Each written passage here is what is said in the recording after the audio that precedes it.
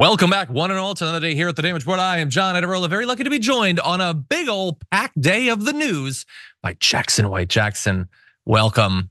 Yes, it's definitely good to be here. And again, it's been like the past 4 or 5 times that I've been on TYT. We've been on together. So I know.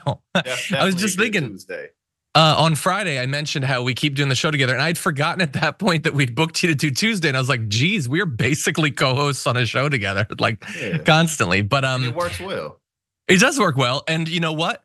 Don't just trust our word, everyone. We're gonna prove it right now. It's some awesome news because there's a lot going on. Not only on the legal side for Donald Trump, he's got some interesting defenses of himself that he's rolling out that we're going to evaluate. A little bit of a preview of some damning evidence that the special counsel's put together for his election subversion case, which is forthcoming in less than 2 months now. And then a whole lot more besides. Roger Stone pushing for even more violence than we thought, worse crimes that had been alleged previously. Nikki Haley caught out in a lie that I think is awesome. And Lauren Boebert assures us she did not punch her husband in the face. So all of my concerns have vanished. But anyway, that's just in the first hour of the show. Coming up in the aftermath, if you're watching live, Elon Musk engaged in a purge of journalists and leftists on Twitter. That's fun, and we've got updates on that. Jonathan Major's first major interview, following his being convicted of assaulting and harassing his ex-girlfriend. And will you soon no longer be able to say that anyone is a racist in Florida? There's a new law working its way through the system, and we're gonna evaluate it because it's awesome, awesomely bad. With all that said, hit the like button, share the stream if you haven't already. And Jackson, you ready to do this thing? Yes, sir. My bad, I had it on mute. Yes, no worries. I'm ready to do Appreciate it. Okay, with that, let's jump right into the news. If I don't get immunity, then crooked Joe Biden doesn't get immunity, and all of the things he's done to allow the border invasion, millions and millions of people coming into our country, many from prisons, jails, mental institutions, insane asylums, many terrorists coming into our country. That's really allowing insurrection. So yes, Donald Trump is threatening to lock up President Joe Biden, literally as his lawyers are making the case for why he deserves immunity for his crimes related to trying to overthrow the government following the 2020 election. Right now, in front of an appeals court, his lawyers are having this argument, and it doesn't appear to be going well. We're gonna give you all the updates on that. But he's also saying, if it's denied to me, then it's denied to Crooked Joe, and I'm gonna lock him up. And he's obviously in a muddled state of mind because he started talking about how if there's migrants coming across the border, then that's insurrection, which that's now a section like 3 of the 14th Amendment argument. So he's getting like his trials mixed up with him being removed from the ballot. Look, he's got an addled mind and he's quite old. But anyway, you should know that his lawyers have apparently faced a very skeptical reception before this appeals court as they tried to argue that all of what he did in trying to overturn the results of the election is handled under this vague, untested concept of presidential immunity. The actual trial in this case will be in March, so stay tuned for that. But we have John Sauer, who argued that for presidents to be able to be charged in a criminal prosecution and to get past their immunity, they have to first be impeached and convicted by the Senate. And for more details on that, you can check his sources, which are, he came up with it, I guess. But anyway, I'm not convinced. Judge Florence Pan also didn't seem super convinced, asking, you're saying a president could sell pardons, could sell military secrets, could tell SEAL Team 6 to assassinate a political rival? And Sauer wants to earn his paycheck, so he was unflappable. He said he would have to be and would speedily be impeached and convicted before the criminal prosecution. And what he means by that is that magically this shield of immunity goes away if you're convicted by the Senate. But the interesting corollary to that is if he ordered SEAL Team 6, maybe on Twitter or on Rumble, to assassinate a political rival, and then you had enough people of his party in the Senate that they said, we're just not going to impeach and convict him, then you couldn't charge him with a crime. That is what Trump's legal team is saying.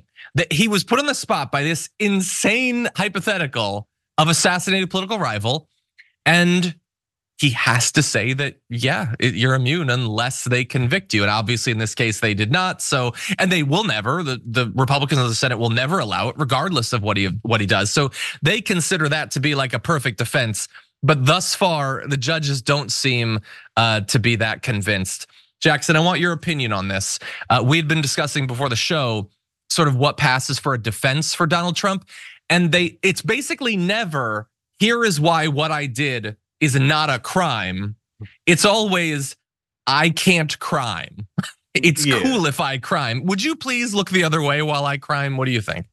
Pretty much, it's literally that. It's either I'm immune, blank, point blank, period, or I didn't know any better, so give me a pass. Which, as we talked about, is a lot of the time a defense that people in high positions will have who maybe a week or a month before, these are the guys who you shouldn't question. They're the ones who knew everything. But Donald Trump really is in such an interesting position. One, he doesn't need to be dealing with any of these felonies in the first place, but he is nonetheless. But, Biden is not in that good of a position in terms of his polling, but that can change. Now, the problem that Donald Trump really has is he has no defense for any of this. What are these judges really going to do? Even Trump appointed judges. Like, do you really want to let this man just pass with immunity? Oh, yeah, Donald Trump's immune. Well, Republicans have been losing since 2018. So it's pretty fair to say that eventually a Democrat's going to be president again. It could be Biden in 2024. Do you want Biden to move forward with that type of with that type of precedent, since precedents are being talked about? It's just, for anybody who really wants Donald Trump to get back in office, he's making it really hard for that to happen because of what's going on in the courts. It's like, how can you win with this defense? You can't. And that's why he keeps losing. So if there was ever a man who was his own worst enemy, it's definitely Donald Trump. Perfect case study. And he deserves it. You alluded to his second defense. So we have this, I have presidential immunity for everything in anything I do. Like, so everybody needs to understand the DOJ has basically held that while you are president, you cannot be prosecuted for things that you do as part of your official duties. That is like a thing that the DOJ said. I know that like Washington loves to treat it as like, oh no, that's carved in granite on Mount Olympus. But it's not. It's a legal theory that they have that could and inevitably will at some point be tested by the Supreme Court, possibly here.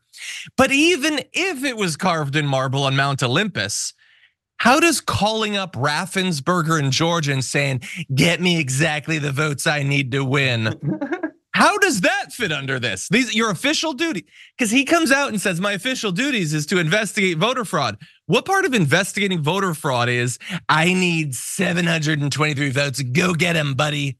That is like they are trying to stretch it so far, and it leads us into, because we don't know if the Supreme Court is going to adjudicate this. It leads even the prosecutors in this bizarre position where right now they're arguing that he was acting as a candidate, not a president, when he was doing these things, talking to Raffensperger, setting up the fake electors, encouraging his supporters to march on the Capitol. And like, it's my stance, and I assume many reasonable people in the audience would say, who the hell cares what he was acting as? Who cares what frame of mind he was in? Who cares what vibe he had at that point? He's doing things that are illegal, that resulted in horrible things happening. But this is what they have to do because they don't know when or if the Supreme Court is going to swoop in. As of right now, in this particular case, the Supreme Court left it to the Court of Appeals to determine presidential immunity in this particular case. And so the Supreme Court is choosing to weigh in certain areas and not others. They're saying we are going to decide on this removing him from the ballot thing for Colorado at the very least, but we're not going to weigh in on the immunity. But that doesn't mean that they can't later on. We're going to be launching into all these different cases, particularly at the beginning of March. And at any point coming out of that, things could happen that could lead to appeals from the Trump team. And then you could possibly trigger a Supreme Court response. And the bad thing about that is the farther into this year we get, the less time we have before the GOP primary is concluded, before the Dem primary, to the extent that the Democratic Party will allow one to continue, will be concluded. We might even be done with the election at that point. And then we get to test out his little threats about locking up his political opponents under a theory of presidential immunity that in his mind evaporates the second he becomes president. It will no longer apply to Joe Biden. So anyway, I don't know what you expect, Jackson, to happen timeline wise. Where do you see this going?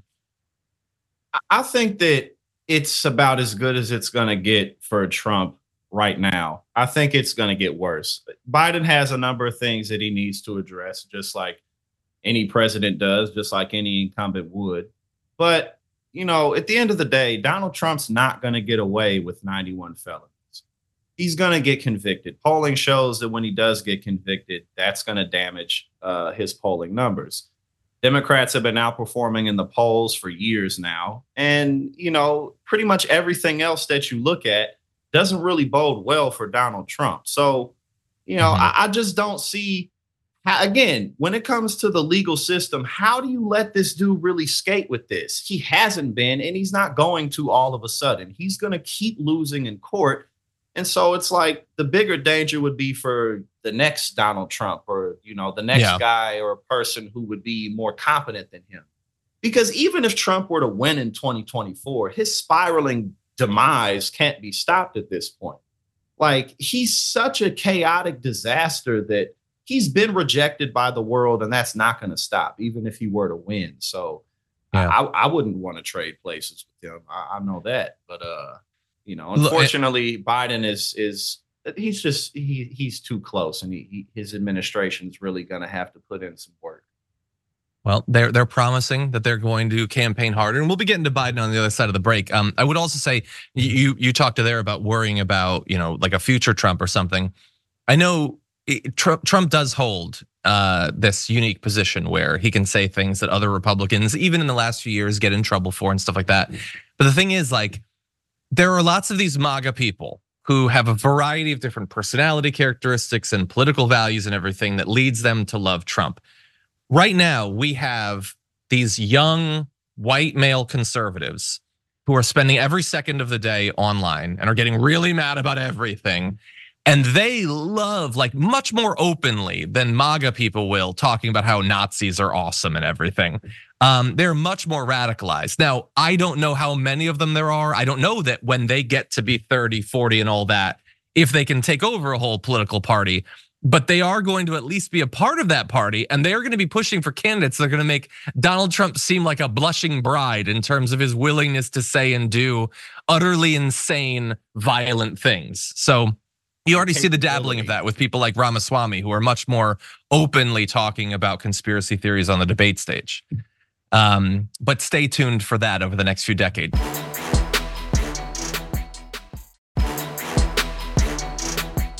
Special counsel Jack Smith's team has apparently uncovered damning evidence of just how little Donald Trump was willing to or interested in doing to stop the violence on January 6th. And legal experts looking at this are saying that this could really hurt Trump at trial because, for whatever reason, his state of mind, his intent is a very big part of how culpable he will be. And this gets to what his state of mind was. So a lot of this is coming from his former deputy chief of staff, Dan Scavino, who apparently told Smith's investigators that as the violence was beginning, Trump, quote, was just not interested in doing anything to stop it.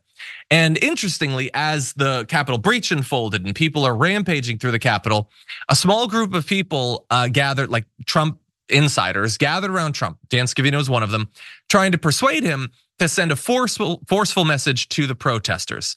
Instead, after about 20 minutes of urging, they left Trump alone and in the White House dining room. And that's when he sent the tweet saying that Mike Pence doesn't have, quote, the courage to do what should have been done to protect our country. That timeline is damning. We have cops being pulled to the ground, beaten. For 20 minutes, his aides are saying, you have to do something. And he's like, no, I don't want to do anything. And the second he's alone, he spurs the protesters on. The protesters who he in court is going to try to pretend are like Antifa provocateurs or whatever. Well, you're not acting like they're going against your wishes. We have more. Scavino then printed out several tweets to propose to Trump. Why they needed to be printed out, I have no idea. But anyways, like, just send these things to save your bacon. And then around 2:38 p.m. local time, so I believe this is like 20, 30 minutes later, a tweet did appear on Trump's Twitter account that says, "Please support our Capitol Police and law enforcement. They are truly on the side of our country. Stay peaceful." So after quite a while, they apparently sent out one of the Scavino ones. Trump apparently did not draft that tweet. And yes, it is laughable that the tweet hours into the riot says "stay peaceful" when people have already been brutally injured, but that's what he's got. We have former Trump aide Nick Luna telling federal investigators that when Trump was informed that Mike Pence had been rushed to a secure location, Trump responded, "So what?"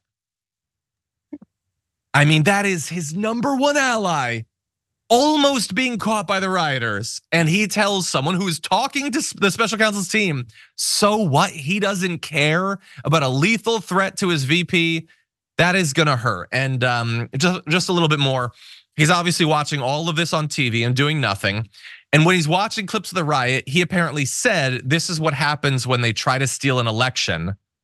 And then this guy Philbin says, "Mr. President doesn't justify this." So he's trying to protect himself. But yeah, again, so if state of mind matters, seeing violence, seeing windows being broken, seeing lawmakers rushed through the hallways, being told that your vice president just narrowly escaped and he's being held at a secure location, and you say, "Well, this is what happens." I mean, if frame of mind matters, I don't know how you get better to his violent, hateful, fascistic, anti-democratic frame of mind than what these multiple sources from the day are telling that team. We have a little bit more, but I want your thoughts, Jackson, on what has been revealed.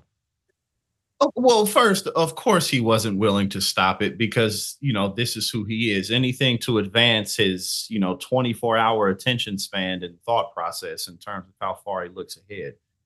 But one of Trump's huge problems that he has in terms of why his spiraling demise won't stop, and this is a good example of how karma's real, is he doesn't really have any more powerful friends in high places anymore. He has MAGA, he has his cult base who wants him to win. But what can powerful people get from him that they can't get from anybody else extremely easily? Like for instance, like the whatever deal he got with the Saudis. We've been in bed with the Saudis for decades. What type of capitalist scheme or capitalist project can the world over not get from Joe Biden or anybody else that they can't get from Donald Trump? Donald Trump throws everybody under the bus. That's already hurt him, and it's going to continue to hurt him. This dude, he's on Truth Social attacking the Supreme Court justices. Yeah, I mean, this is what he does. This is who he is. He has many other problems, but again, one of his biggest issues is people who are at his level or higher. What use is he to them? And this is one of the biggest reasons. You know what you're gonna get with him. He's gonna throw you under the bus. Yeah, there's definitely so there's huge risk as an individual. You never know when he's gonna no longer be interested in you, throws you under the bus, as you say. And in terms of like him as the leader of a movement, well, he lost the 2020 election. He caused them to choose a bunch of Senate candidates that had seemingly no chance of winning. I mean, they did lose. So there's a big risk to that as well. I think on policy, I think that he will deliver much of what almost any of these Republicans will from the point of view of the Republican, like the kingmakers, the actual money people behind the scenes. But it might be that they made the calculation that, we keep losing at the national level, the Republican Party. Like we won in 2004, and other than that, we can't put together a popular vote win. Maybe he's the only guy that can get it done, is because he inspires this insane rabid movement. But even he hasn't been able to win the popular vote. So it's tough times for them. Anyway, when this trial starts, we're gonna hear more, probably directly from these people, from Scavino and the others, and it is just gonna be just absolutely damning. Like really fast to end this before we move on, and we're gonna lighten it up a little bit. He had said to one of these aides, here's a Twitter message I'm thinking about sending. Let me know what you think. These are the things and events that happen when a sacred landslide election victory is so unceremoniously and viciously stripped away from great patriots. Remember this day forever. She told him it makes him sound culpable for the violence, as if he might be directing it because he's celebrating the violence. You can't send this because it's celebrating the violence. But many of you watching this are thinking, wait, that's very familiar. I know that tweet. Yeah, because he did send it. She said, "This makes you seem responsible." And he was like, "Whatever." And he sent it out. Now, about an hour later, his Twitter account was suspended. So that was awesome, but nothing else about this was. And that, like, when he's being told by all of these aides, you are making it worse, you're making it seem as if you love this, and then he's doing it all anyway, again, like, I don't know what legal defense you have to this, but perhaps we'll find out together. Anyway, I wanna lighten things up a little bit and get into, we're not gonna talk much about Trump and the election, but I do have one video I wanna play that I feel like should be used in campaign ads. Take a look at this. When there's a crash, I hope it's going to be during this next 12 months, because I don't want to be Herbert Hoover. The one president, I just don't want to be Herbert Hoover. That's Donald Trump hoping that the economic crash happens in the next 12 months. Love to have right-wing populism. Just, people like Trump who understand the struggles of working Americans, those who have the least. He's not there for the wealthy. He's just hoping that the economy crashes in the next 12 months, which would be absolutely devastating. In 2008, when the economy crashed, people lost their homes, people lost their businesses, they were put out on the street. People's plans and financial lives, their futures that they had imagined vanished. And he's hoping that it happens in the next 12 months. He's saying it's gonna happen anyway. I don't want it to happen to me. I don't want to be Herbert Hoover. But he wants it to happen in the next 12 months. He'll be president for at least part of that. So he doesn't seem to mind that the crash happens, as long as it happens ideally before he becomes president, so he won't be blamed for it. If you are a not well-off right-winger, a poor conservative, he doesn't give a damn about what this would mean to you and your family. And I think that if the Biden team doesn't put that in ads between now and election day, then that is a massive dereliction of duty. Jackson, what do you think? Oh yeah, I hope the economy crashes because that'd be really good for my prospects. I mean, because a lot of the economic forecast was that the economy was supposed to go down. Another problem that Trump has for his general election campaign, and keep in mind that hasn't begun yet. He doesn't have a general election campaign. One of his biggest problems is he's already been president. What is he going to talk about? The economy was better. No, it wasn't. The economy's better now than it was when you were in office. And it always blows my mind. And I think I may have said this on the Power Panel. When Donald Trump was in office, the entire country shut down for a year and millions of people lost their jobs. And of course, Republicans didn't blame the guy at the helm of the nation, but that's going to come back too. What are you going to talk about? Healthcare? What are you going to say? The only way he would have a campaign is if the economy crashed. So, it's just Republicans really should have went with somebody else, but they didn't. Even if he wins, they should have went with somebody else. Yeah, well, look, the courts might save them. We'll see. Maybe. But yeah, just devastating. And so I hate getting into the economic indicators or whatever, because there are the high level indicators that are better than expected. 216,000 jobs in December of 2023. Unemployment rate at 3.7%, which exceeds what economists were saying was going to happen. Inflation rate dropped from 9.1% in June of 2022 to 3.1% in November. Because you say all these numbers, and theoretically, that's the sort of stuff that is moving in Biden's direction, so that'll help him for re-election and hurt the case of the Republicans. But you look at that and but that seems to have less of an influence or less of a connection, a relationship to the experience that people have with the economy than it has in past decades. So we have to acknowledge those numbers because they're true, but we can't just worship those numbers because people are still hurting and being left behind. So which of those two, I would argue, realities are going to drive the election? The raw numbers that are true but don't seem to matter as much as they did, or what people think, numbers be damned, or at least the numbers we focus on be damned. So we're gonna have to see. I don't know. You've given me some cause perhaps for optimism. We'll check in throughout the year. Last point goes to you. It'll be a bit of both, but my point is that the Republicans would have a better case to make. They would have a case to make with somebody fresh. because the closer it gets to election and people are actually talking, the more it's going to be like, well, you were already in there. And again, that doesn't mean that Trump can't Yeah. still win, but just like from a pure political perspective, it's like, well, if you would have had somebody who wasn't president, they could be like, well, we're going to do even better. But, Yeah. Yeah, that's true. And they're going to have to spend this year trying to remind people of what that was like, because he is not the outsider anymore. He was president. Anyway, okay, with that said, we're going to take our first break. We come back, lots more to get to. Don't go anywhere.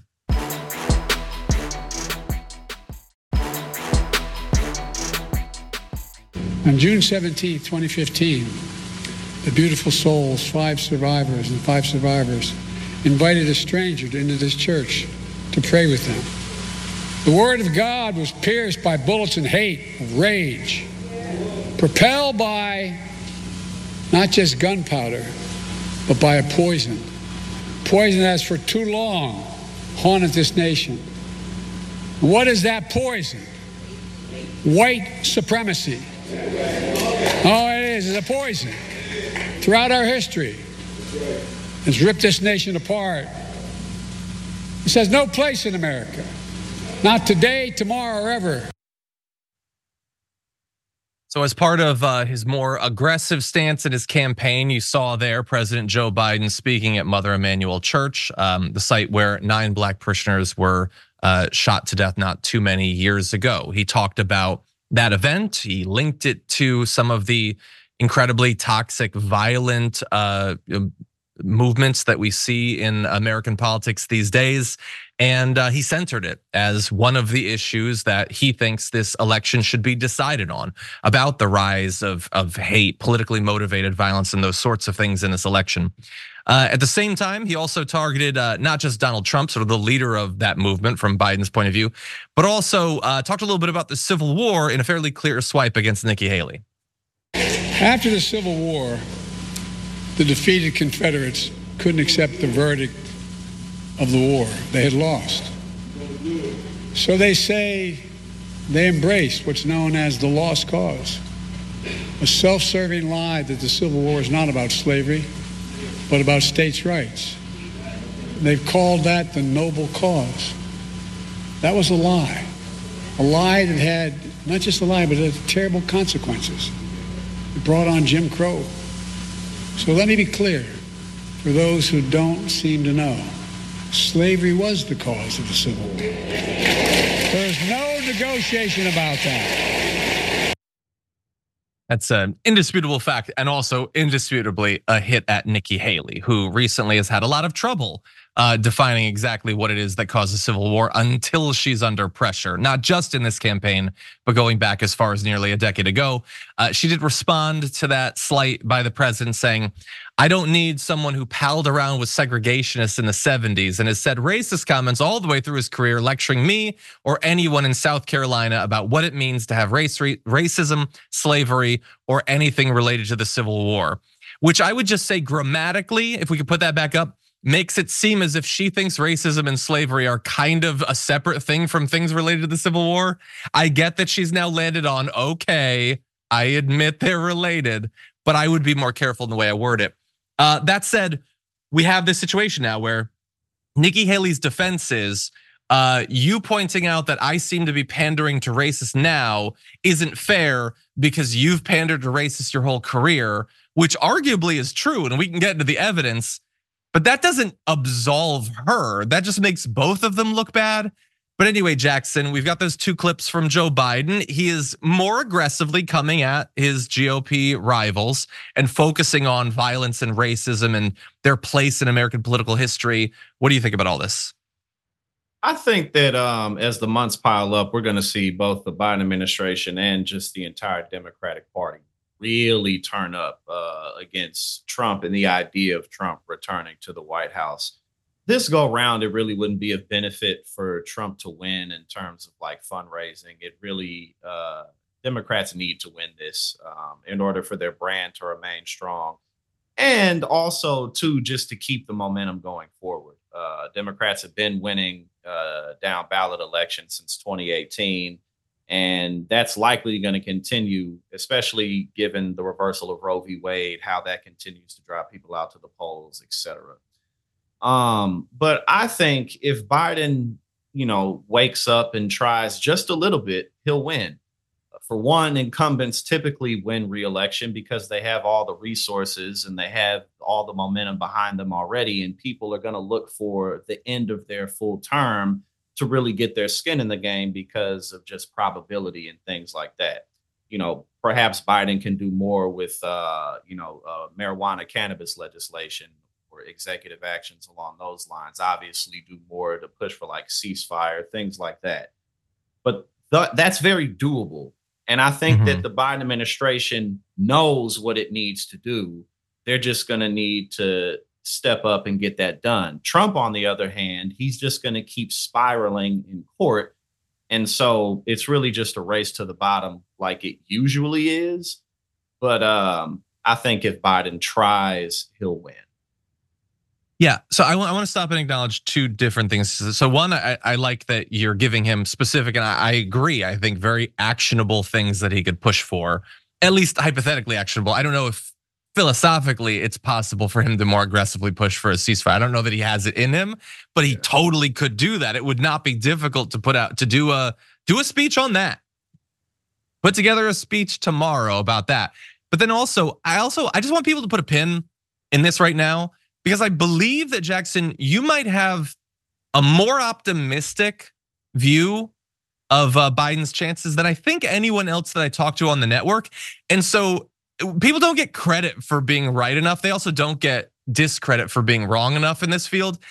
If Biden does win, particularly if it's not close, I want people to message Jackson because he deserves credit for that. Because, and by the way, like empty optimism to just say, no, he'll be fine. That would be pointless, but that's not what Jackson is doing. He's talking about the economy and how things can change. He's talking about the incumbency advantage. And so anyway, I want people to be ready to dole out a little bit of credit if and when the time comes. Just in case. Yeah. But yeah, I mean, it's a day by day thing. And look what happened to Bernie in 2020. I mean, that's politics. You know what I'm saying? So like, it's not one that we were happy about, but it's politics. So, we just got to take it a day at a time and at least wait to see what happens with it when he's convicted in court. Then we'll have just which could happen.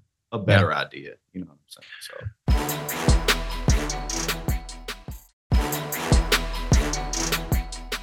That's why time and again they lost in every court of law that challenged results. 60 losses in courts of America.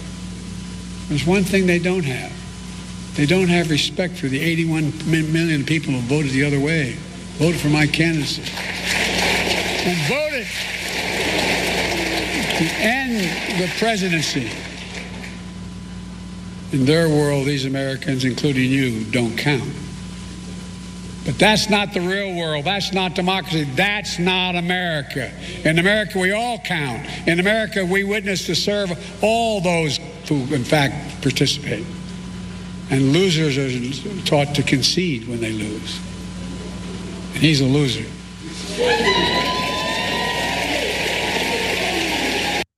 Really demonstrating the disparity between the expectations for Biden and for Trump, that Biden says Trump is a loser.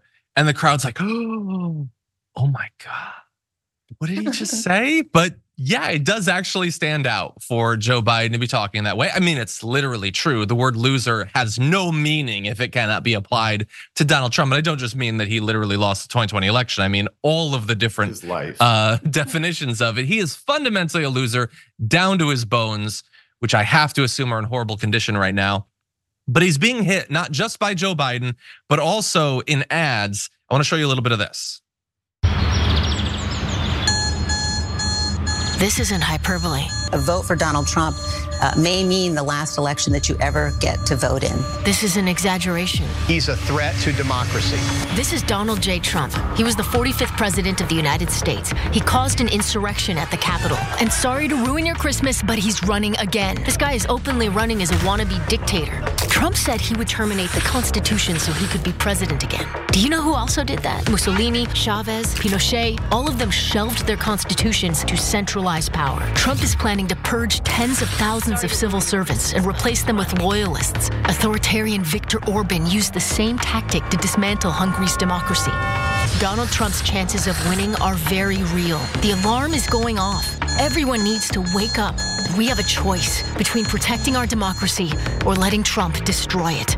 It's time to get off the sidelines. We can't let Donald Trump get close to the Oval Office again. So look, that's obviously very aggressive, and we're used to ads like that running during elections. If you've been paying attention for a few cycles, there's always stuff like that. But I would say that while they're always kind of hyperbolic and over the top, I mean, Trump does throw around the term dictator a lot in kind of a positive sense. He's the guy that posted this word cloud of what people think about when they think of him. He saw the word revenge, dictatorship, dictator, and he thought, oh, cool, let me post that. He's the one saying he will be a dictator for a day. So if anyone is making these ads seem justified, yeah, I think it's gonna be him. But Jackson, what do you think? Yeah, I mean, at this point, anything that gets lobbed out against Trump is either something that's verifiable because it actually happened or something that he said himself. And like his whole campaign is just gonna, because he's still saying that he won in 2020.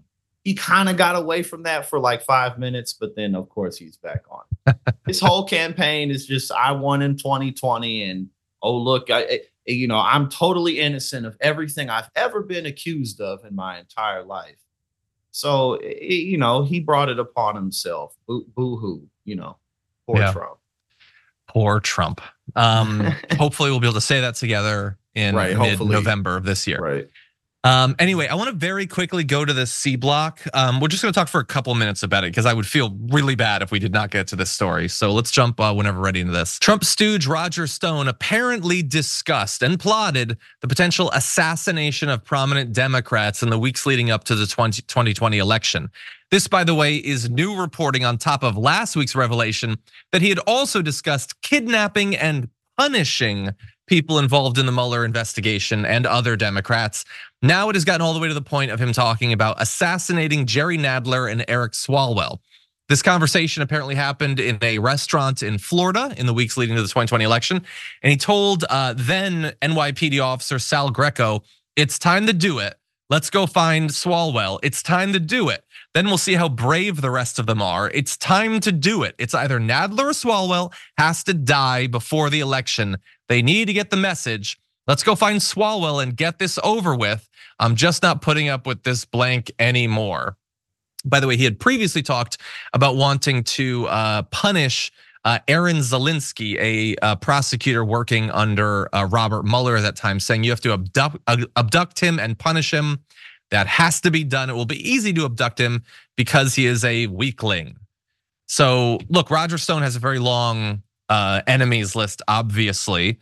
And talking with someone like Sal Greco, a guy who's a cop, he's got weapons and everything. This is about as serious as it gets because he seemed really set on hurting some Democrats, killing some Democrats. Now, previously, when the we should kidnap Zelensky thing came out, he said the audio was faked. They literally have audio of him saying it.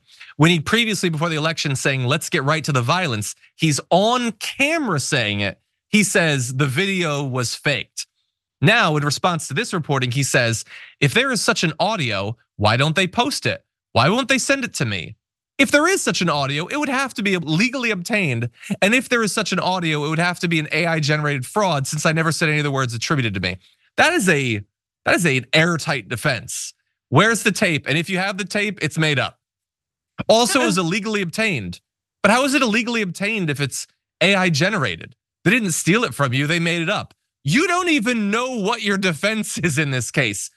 I don't know for sure that he said it because this is the one thing out of those three that we don't yet have. We can't literally hear him say it yet, but it's totally in line with what he said before. And the fact that his defense is identical, worst case scenario, it creates a sort of like the boy who cried wolf thing, the boy who cried AI. But this is a guy, Roger Stone, with all that what he was saying and talking about, how is he still walking free at this point?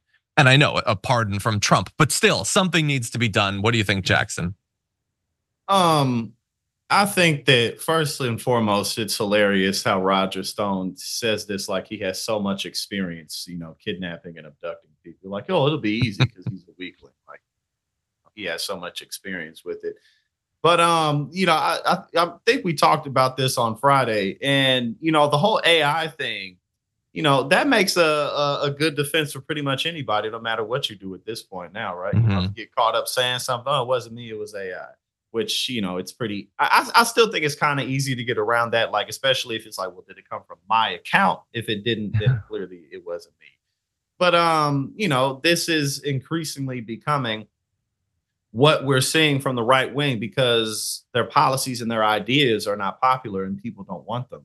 Women aren't going to wake up and just be okay with the fact that their abortion rights are being taken away. They're not going to wake up and be okay with a minority in this country wanting them to go back in the kitchen, nor is the LGBTQ community going to wake up and be okay. But no one's going to be okay with these things. And so we have to force them into because how else are you going to win? So it's just a reflection of the culture of conservatism in this country. 100%. Yeah, it betrays this utter weakness for coupled with the bravado of it'll be easy because he's a weakling. Yeah. Like Roger Stone wants to pretend that he's a tough guy. Oh, he's going around, he's kidnapping people all the time.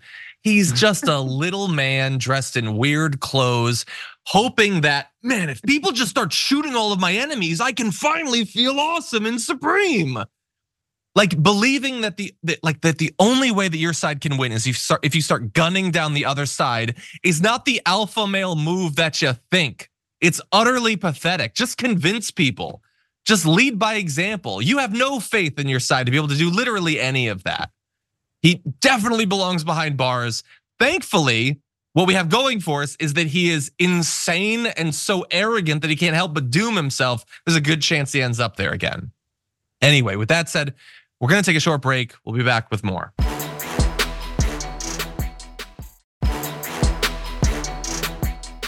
Governor DeSantis is hitting you for claiming the retirement age is, quote, way, way too low. He said, quote, I don't know why she's saying that. So are you saying that? Where do you stand? I have never once said that. I never once said that. A strong denial by candidate Nikki Haley to the idea that she said that the retirement age is too low. But unfortunately for her, it appears that she did in fact say that. Let's see this. Well, wait. In Bloomberg interview, you said anyone who says they'll leave America bankrupt, Social Security will go bankrupt, Medicare will, so we don't touch anyone's retirement, but go to people like my kids in their 20s and tell them the rules haven't changed. Change the retirement age to reflect life expectancy. Yes, for those in their 20s. But I have never said retirement age is way too low for everyone else. I mean, he's totally misrepresenting the facts. That's what he's done. Ron continues to lie because he's losing. But the reality is, that is what I have always said, is America should keep her promises every time. But rather than saying you're not going to touch it like Ron says, we have to touch it. But we have to also be honest and over-communicate with those in their 20s that this is what we're going to do. But if we do this, we'll make sure you have something to go forward with. And it's also letting seniors and those in their 40s and 50s know, don't worry, we're not looking to touch yours. We're looking to actually save it so that you have something when your time comes. Yeah, so she got caught out, and she got caught out because she has been trained, as all politicians are, that you could just lie and they generally are not gonna have your actual quote ready to go. In this case, Bret Baier did his job. And then she had to fumble and say, yeah, no, I never said for everybody. That's not the denial that you just made. And you are saying for millions upon millions of Americans, it is too low and it will be raised. If she gets to be in charge, you are going to work to slave away for years longer for the benefits that you will at that point have paid into for decades and decades. That's what she's saying. And we want to play the full clip because it's obviously very consequential. Here is what she actually said. The third rail that nobody wants to touch is the entitlements, Social Security, Medicare. How would you manage the entitlements to try to start getting our arms around soaring debt? Well, you've got multiple candidates on that stage that said they wouldn't touch entitlements, including Trump. And any candidate that says they're not going to touch entitlements means that they're basically going to go into office and then leave America bankrupt. Social Security is going to go bankrupt in 10 years. Medicare is going to go bankrupt in 8. So the way we deal with it is we don't touch anyone's retirement or anyone who's been promised in, but we go to people like my kids in their 20s when they're coming into the system, and we say the rules have changed. We change retirement age to reflect life expectancy. Instead of cost of living increases, we do it based on inflation. We limit the benefits on the wealthy, and we expand Medicare Advantage plans. What's the right age there then, Ambassador? Well, I think we have to do the numbers. We've got to figure out what it is. But what we do know is 65 is way too low, and we need to increase that. We need to do it according to life expectancy. We need to do the numbers, but I'm not going to do the numbers right now because if I say it's going to look really bad. But for some people who I am sure are not watching right now, we're going to make you work for years longer. For those of you who are older and are watching and definitely will be voting, particularly in a primary, no, you're saved. But if you're young, you're screwed. You know how much you love your job. You know how much you love going to work. Well, I'm going to let you do it for 2, 3, 4, 5 more years or whatever. And why not? We have to have it adapt for life expectancy, which I will remind you is going down. We've reported on that already. People are living over the last few years less than they used to. And she wants to make you go longer before you can finally retire.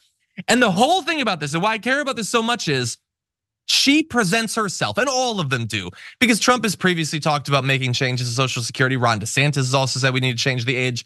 They all do, and they all say just the young people because they think that you are too stupid to prioritize it when choosing a candidate. They all say that because they say we're the responsible ones. We need to do this. Otherwise, Social Security won't be solvent. They're being irresponsible by saying that we don't have to raise the age, and they're pretending that that is the only thing that you can do. You either keep the age the same or you raise it. As if you couldn't, for instance, raise the cap on the money that goes from your income into Social Security. Right now, you pay a certain percentage on every check that goes to fund Social Security. Everybody does on income up to $250,000 a year. And then beyond that, you don't have to pay anymore. Why? Because people who make more than $250,000 a year don't want to, and they own people like Nikki Haley. In December of 2022, the CBO did an analysis. And if you just remove that cap, don't make any other change, it funds Social Security until almost 2050. And yet she's not even talking about that possibility because she doesn't want to. She doesn't want you to know that there are alternatives. She wants you to believe that the only way you're going to retire at all is if you have to grind it out for years longer. Meanwhile, she is protecting her wealthy donors and all the people that she goes to fancy dinner parties with who don't want to have to pay more into Social Security, to pay what they should pay to make sure that everybody has the retirement that they deserve. Jackson, I'm going to give the final couple of minutes to you. Well, there's just no effective way to sell these kinds of policies, because even if you say this is just for the younger people so that they can plan 20, 30 years ahead, it's not just for the younger people. It's for people who are maybe 5 to 10 years underneath that bracket. Like if you're not 65, this most heavily impacts people who may be 55, 60 years old who are getting there.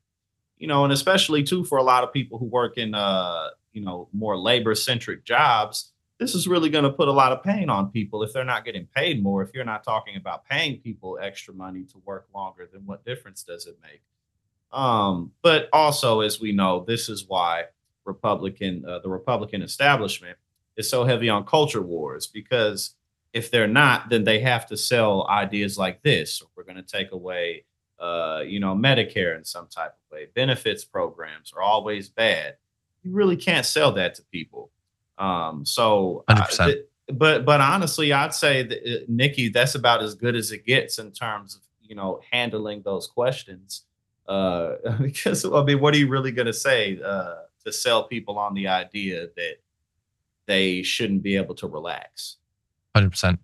Yeah, and you're totally right about the entire purpose of all of the culture war stuff. The entire reason that there is a Fox News, that there are independent right wingers. The only reason that people like Ben Shapiro and Matt Walsh and Michael Knowles, Charlie Kirk, all of them are funded by the wealthy is to protect that wealth. Because they want you to be thinking about the fact that, did you hear that there's a trans junior high swimmer in Wisconsin? and not realize that they're getting into office to make sure that this change doesn't happen, that they don't raise the cap, that instead you have to work longer. They're getting into office to cut corporate taxes while telling you that whether a second grader might be bi or not is the most important thing you should focus all of your attention on. They are obviously distractions that some people in media are being paid very handsomely to focus you on while you're being robbed behind your back. Anyway, we're over. I apologize. It's all the time we have in the first hour, but there's a lot more to come in the aftermath, including Lauren Boebert. Did she or did she not sock her ex-husband in the face? We'll weigh the evidence after this.